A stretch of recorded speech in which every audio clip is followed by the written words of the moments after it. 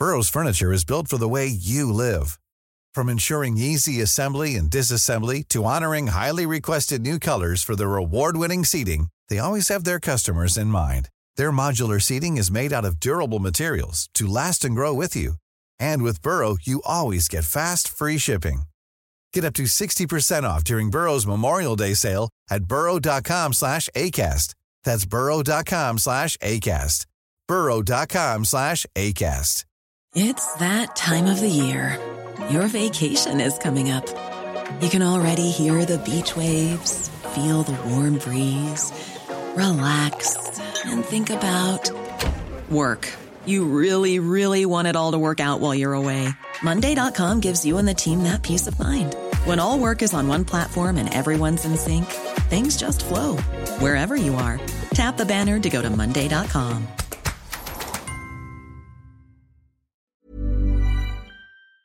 When social media burst into our lives, many of us, including me, were in awe of its potential, and much of the chatter was positive about this new way of staying in touch.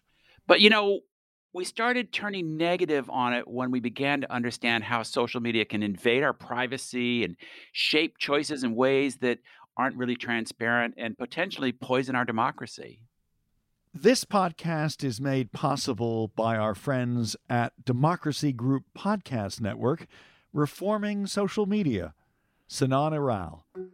And I think we absolutely must get past this question of, is social media good or evil? The answer is yes. The question is, how are we going to harness the promise of social media and avoid the peril?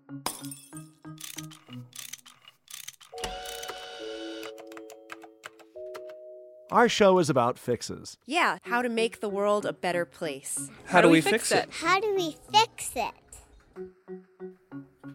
There's a growing consensus that Facebook, Twitter, Instagram, and other social media platforms do have a really profound impact on how people shape their viewpoints, make decisions, and ultimately that affects the entirety of our society. Should we cut down to size or break up the tech giants, or is a more careful, nuanced approach needed? We hear the views of one of the world's leading thinkers about social media, Sinan Aral, who is an MIT professor, an entrepreneur, and an investor. His latest book is The Hype Machine: How Social Media Disrupts Our Elections, Our Economy, and Our Health, and How We Must React. This interview was recorded for the podcast Democracy Works, a member of Democracy Group, the podcast network that we belong to.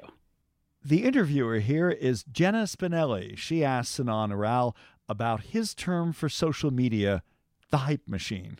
So the hype machine is the social media industrial complex, the platforms like Facebook and Twitter and YouTube, Snapchat, WeChat, and so on, and all of the sort of ecosystem around those platforms that really are controlling now what people see, how people think about the world, whether it's about our elections or our democracy, to their social circles, to products to buy, to even artistic inclinations. And so really the book is a deep dive into how this system works, how the algorithms under the hood work, what is the neuroscience of it all, how does the economics of it work, and then what does that mean for our society, from democracy to public health to our economy, and how can we fix it? That's really the main point of the book, is how do we fix the social media crisis that we find ourselves in?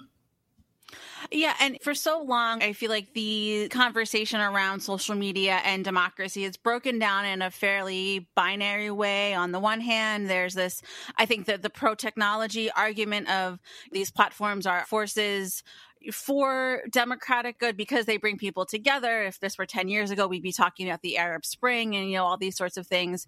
And on the other hand, there is, well, these are just money-making corporations like everybody else. They don't really care about democracy. And we've sort of been stuck in that paradigm, I feel like, for a while now. And I think your book, and as you were just starting to say, really takes a more nuanced view here and looks at both the promise and the peril that the hype machine offers. I mean, do you feel like we are at at a place now where we can maybe start to have some of that more nuanced conversation and break out of some of these patterns we've been in when it comes to thinking about social media and democracy?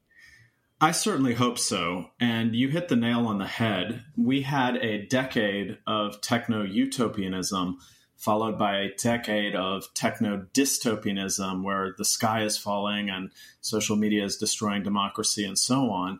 And I think we absolutely must get past this question of, is social media good or evil? The answer is yes. The question is, how are we going to harness the promise of social media and avoid the peril? And we've had a number of really interesting movies and books recently. For instance, The Social Dilemma on Netflix. We had great books like Surveillance Capitalism by Shoshana Zuboff and Zucked by Roger McNamee. And really, my book takes off where these books and movies leave off, which is to ask, what do we do? What can we concretely do to achieve the promise of social media and avoid the peril? The sort of black and white arguments of good and evil are no longer helpful, in my opinion.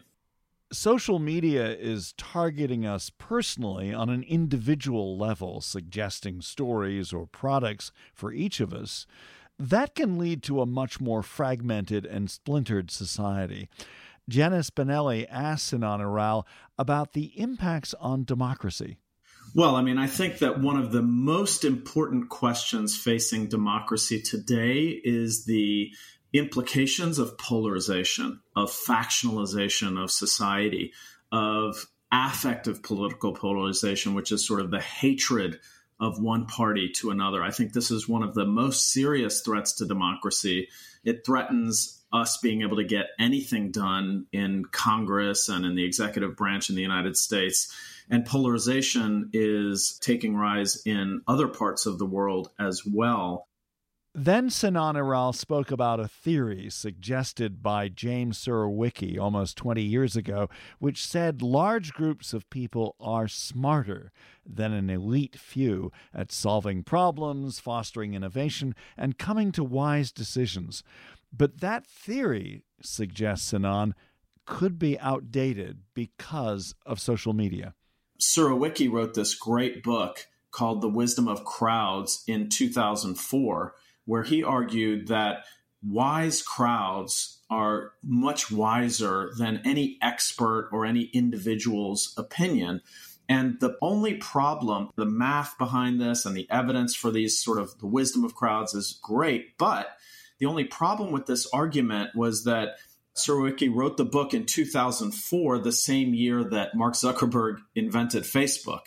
And the reason that's a problem is because the wisdom of crowds is based on three principles: the independence of opinion, the equality of voices of those opinions, and the diversity of opinions. And social media systematically destroys all three of those pillars. And so the algorithms of social media tend to polarize us, to increase affective polarization, to increase a certain point of view. And when you widen this out to the world and you talk about what's known as the splinter net, which is that some countries are banning certain social media platforms. There's the Great Firewall in China where they have different social media than the rest of the world. India has banned TikTok. The United States has threatened to ban certain social media apps. If we get a bifurcated or variegated set of social media apps around the world, we may have populations in different countries that have completely different worldviews. Then it becomes really difficult to have any common ground and therefore to solve global challenges like climate change and international conflict.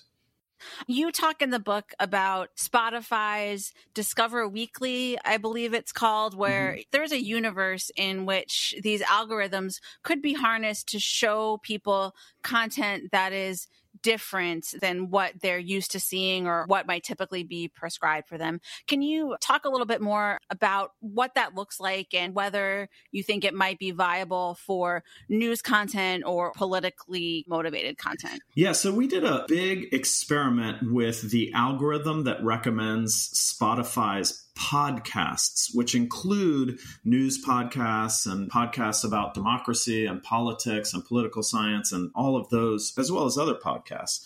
And what we found is that recommendations based on personal listening history tend to narrow one's listening portfolio, that you get narrower and narrower as I recommend more of what I think you like based on what you have seen in the past. But two really important caveats came out of this study, which is to say, although the algorithm created polarization in the content that we were listening to on Spotify, when we turned the algorithm off in the experiment, people's preferences went back to diversity. So people's preferences were resilient to the algorithmic narrowing that was created, which gives us hope that we can get ourselves out of the polarization created by algorithms. The second thing that we talk about in that study is the difference between single objective function algorithms, which are just narrowly trying to maximize your engagement, and multi-objective recommendation algorithms, which are also trying to do other things, like, for instance, give you more diversity, allowing you to discover new things. And that Discover Weekly podcast or list by Spotify is a perfect example, where one of the objectives there is to introduce you to new things. So I think the moral of the story is that we get what we build. We can actually design algorithms that benefit more than just the short-term engagement objective and perhaps give us new perspectives or an idea of what the other side is thinking or more diversity of thought. Yeah, so this clearly has taken hold in some form at Spotify. What is the appetite for this type of thinking or these types of changes at Facebook, Twitter, some of the other kind of major social media players? Well, I think it is increasing and it should be high. It should be high because I believe that the true sort of leaders of the new social age, as I call it, will be the ones that realize that in the long run shareholder value maximizing strategy for any of these social platforms is to align themselves with society's values that embrace diversity, things that are good for society. Chasing short-term engagement with salacious, blood-boiling, polarizing content is not long-term sustainable because it meets with a backlash. It meets with a consumer backlash. It meets with a regulatory backlash, as we're seeing the Delete Facebook movement, the Stop Hate for Profit movement. We're seeing regulatory backlash in Congress. None of that is long-term shareholder value maximizing for the platform. So they should have a higher appetite for algorithmic design that benefits society and sort of creates sustainable, positive outcomes for society. And it's increasing because we even saw Jack Dorsey at congressional hearings in November and December say that he favors algorithmic choice on the part of the user, giving the user a suite of options of algorithms and letting them choose, I want an algorithm that gives me more diversity or that displays my content just in reverse chronological order with no weighting to certain posts or other posts and so on. And so there has been some indications of a move towards more algorithmic choice among the platforms. Sanana Rao speaking to Janet Spinelli on the podcast Democracy Works. This is How Do We Fix It? I'm Richard Davies. And I'm Jim Meggs. Burrow is a furniture company known for timeless design and thoughtful construction and free shipping, and that extends to their outdoor collection. Their outdoor furniture is built to withstand the elements, featuring rust-proof stainless steel hardware, weather-ready teak, and quick-dry foam cushions. For Memorial Day, get 15% off your Burrow purchase at burrow.com/ACAST and up to 25% off outdoor. That's up to 25% off outdoor furniture at burrow.com/ACAST. I'm Sandra, and I'm just the professional your small business was looking for. But you didn't hire me because you didn't use LinkedIn Jobs. LinkedIn has professionals you can't find anywhere else, including those who aren't actively looking for a new job, but might be open to the perfect role, like me. In a given month, over 70% of LinkedIn users don't visit other leading job sites. So if you're not looking on LinkedIn, you'll miss out on great candidates like Sandra. Start hiring professionals like a professional. Post your free job on linkedin.com/people today. Jenna Spinelli then asked Sinan about the spread of fake news on social media. He said it's a small fraction of overall media consumption. However, that doesn't necessarily mean that we should be reassured, because in order to know whether that's important or not, we have to know, does it affect decision making? Take voting, for instance. When you look at the impact of fake news on voting, what you see is that the impact on vote choice, i.e., who you will vote for, conditional on the fact that you vote, is that it's negligible to zero. That basically fake news is not going to change someone's vote, say, from Donald Trump to Joe Biden or from Joe Biden to Donald Trump. But the second half of the story is that there is significant evidence that it affects voter turnout, that fake news, misinformation can sway or create or deter a very significant number of votes. And therefore, if elections are close in a district or in a state or in any given election, fake news could affect the results of that election through its effects on vote choice.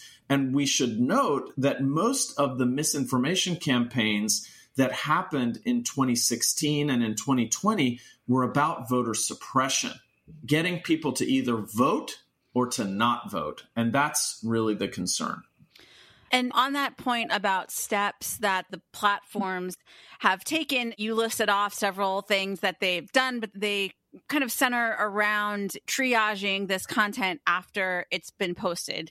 Do you think that that is the correct approach, given what we also know and what you've said before about how this fake content spreads so much more quickly and has such a quicker reach than content that's truthful in nature? Yeah, I mean, I think that the platforms do have reactive and proactive approaches. So they have machine learning algorithms that are trying to identify fake news and getting to label it almost immediately as it's posted or right after it's posted to block things like the live streaming of mass murders, like the killing in Christchurch, New Zealand.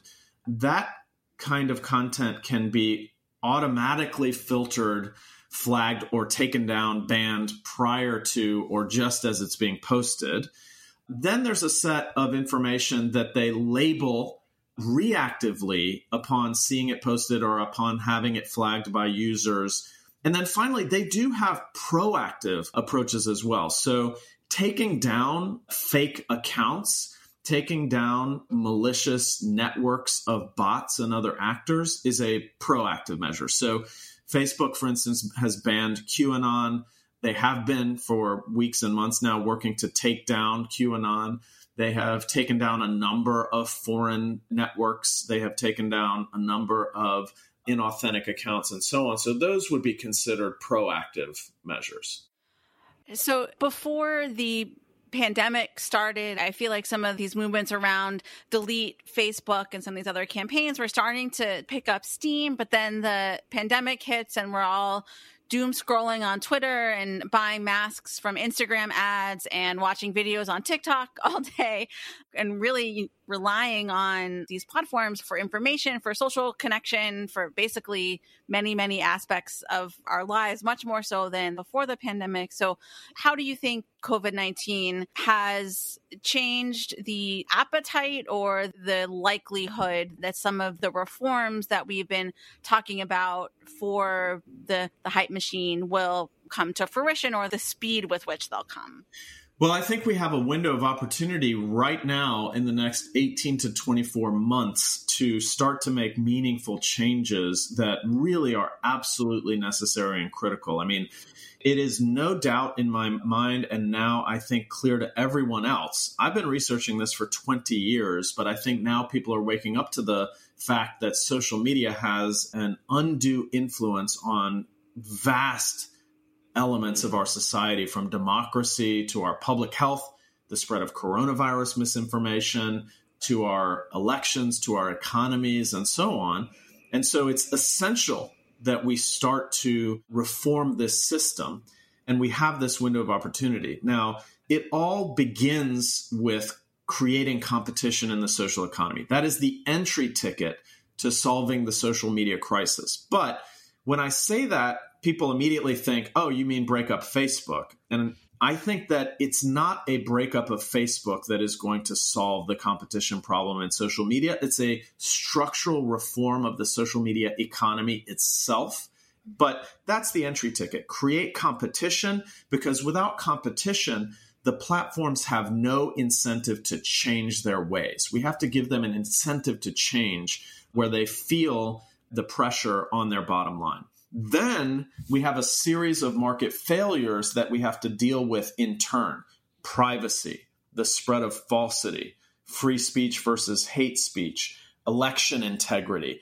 And I address each of these market failures in turn with what are the approaches to solve them. And in the book, I describe 4 levers that we have to steer social media towards the promise and away from the peril. And that's money, code, norms, and laws. Money is the business models of the social media platforms. We were just talking about the ad-driven model or the subscription model. Which business model is the best for society? Code is the design of the platforms and the algorithms themselves underlying the platforms. Norms are how we adopt the technology and use it, and laws are how we regulate the technology. You also talk in the book about the kind of need or your vision for creating a national commission on technology and democracy. Do you think that there's any appetite for that in a Biden White House? Well, I certainly hope so, because we absolutely need more experts in this conversation. And right now, when I watch these hearings, congressmen and women questioning the heads of the social media platforms and so on, I can't help but think to myself that they could use a healthy dose of expertise, because I think that these topics are incredibly complex, nuanced. They require rigor. They require us to bring science to bear on exactly what the implications of an algorithm or a policy are out there in society. Large-scale experiments that we've been conducting for 20 years. And when I say large-scale, I mean we do research on hundreds of millions of data points at a time. That kind of evidence is essential to really knowing what the implications of social media are for society. And to date, I do not see that expertise injected into the conversation enough. I don't see the right people with a seat at the table of the conversation. And that portends very bad outcomes for this in the long run.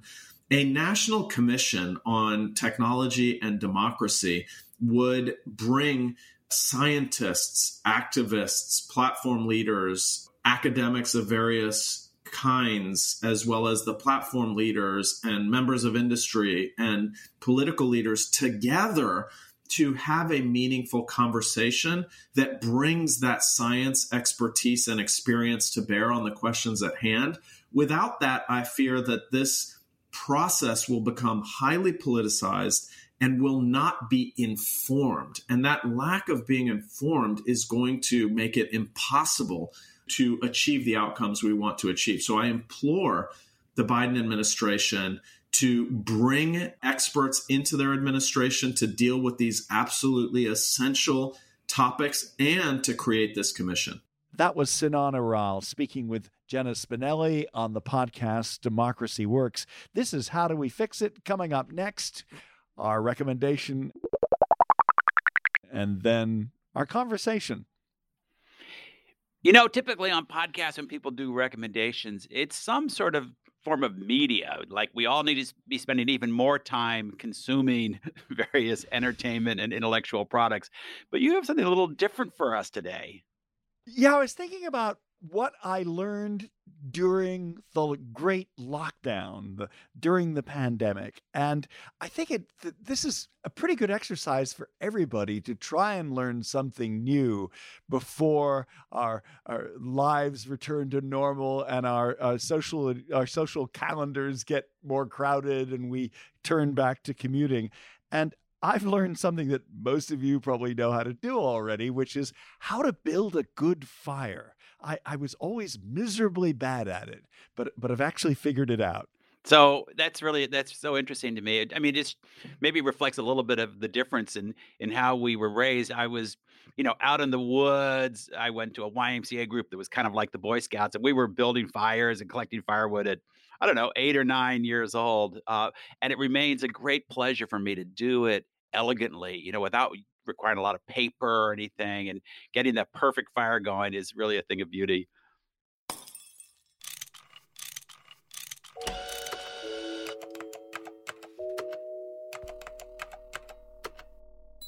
So much of what is said about social media is either obvious or incredibly repetitive. But what I found refreshing about Sinan Iral and the conversation that we just heard is that he raised some concepts that I think could be talked about a lot more. For instance, that algorithms, as they're currently written, have the tendency to polarize us, but that doesn't necessarily have to be, that we could have different kinds of algorithms. Yeah, I was interested in that. The algorithm doesn't just have to drive engagement. It could also you could set other goals for the algorithm, like encouraging people to discover a more diverse range of sources.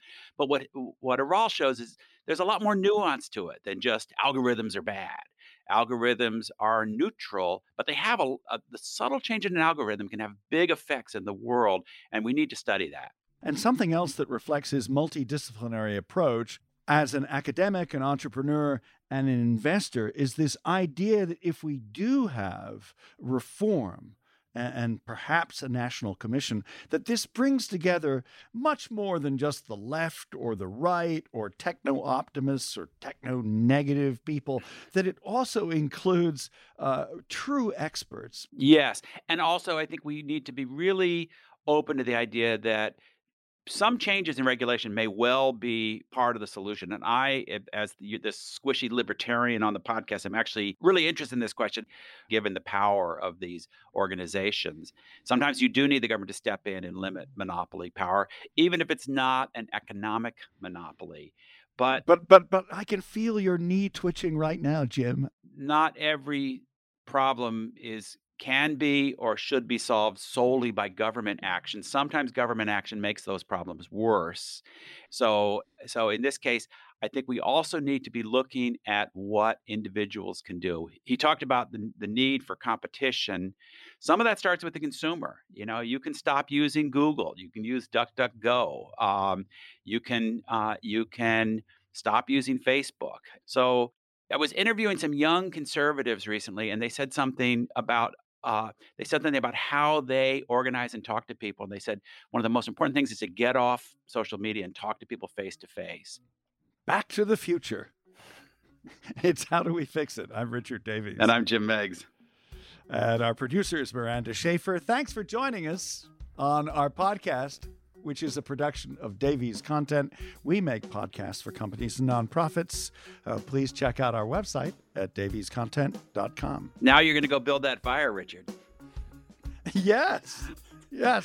Twigs and the paper, the correct spacing. And yes, I know it's how all to do about it. ventilation. It's all about the airflow. Okay, my hot air is done.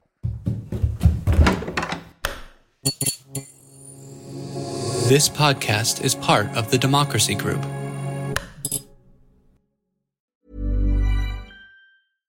Want flexibility? Take yoga. Want flexibility with your health insurance? Check out United Healthcare Insurance Plans. Underwritten by Golden Rule Insurance Company, they offer flexible, budget-friendly medical, dental, and vision coverage that may be right for you. More at uh1.com. Planning for your next trip?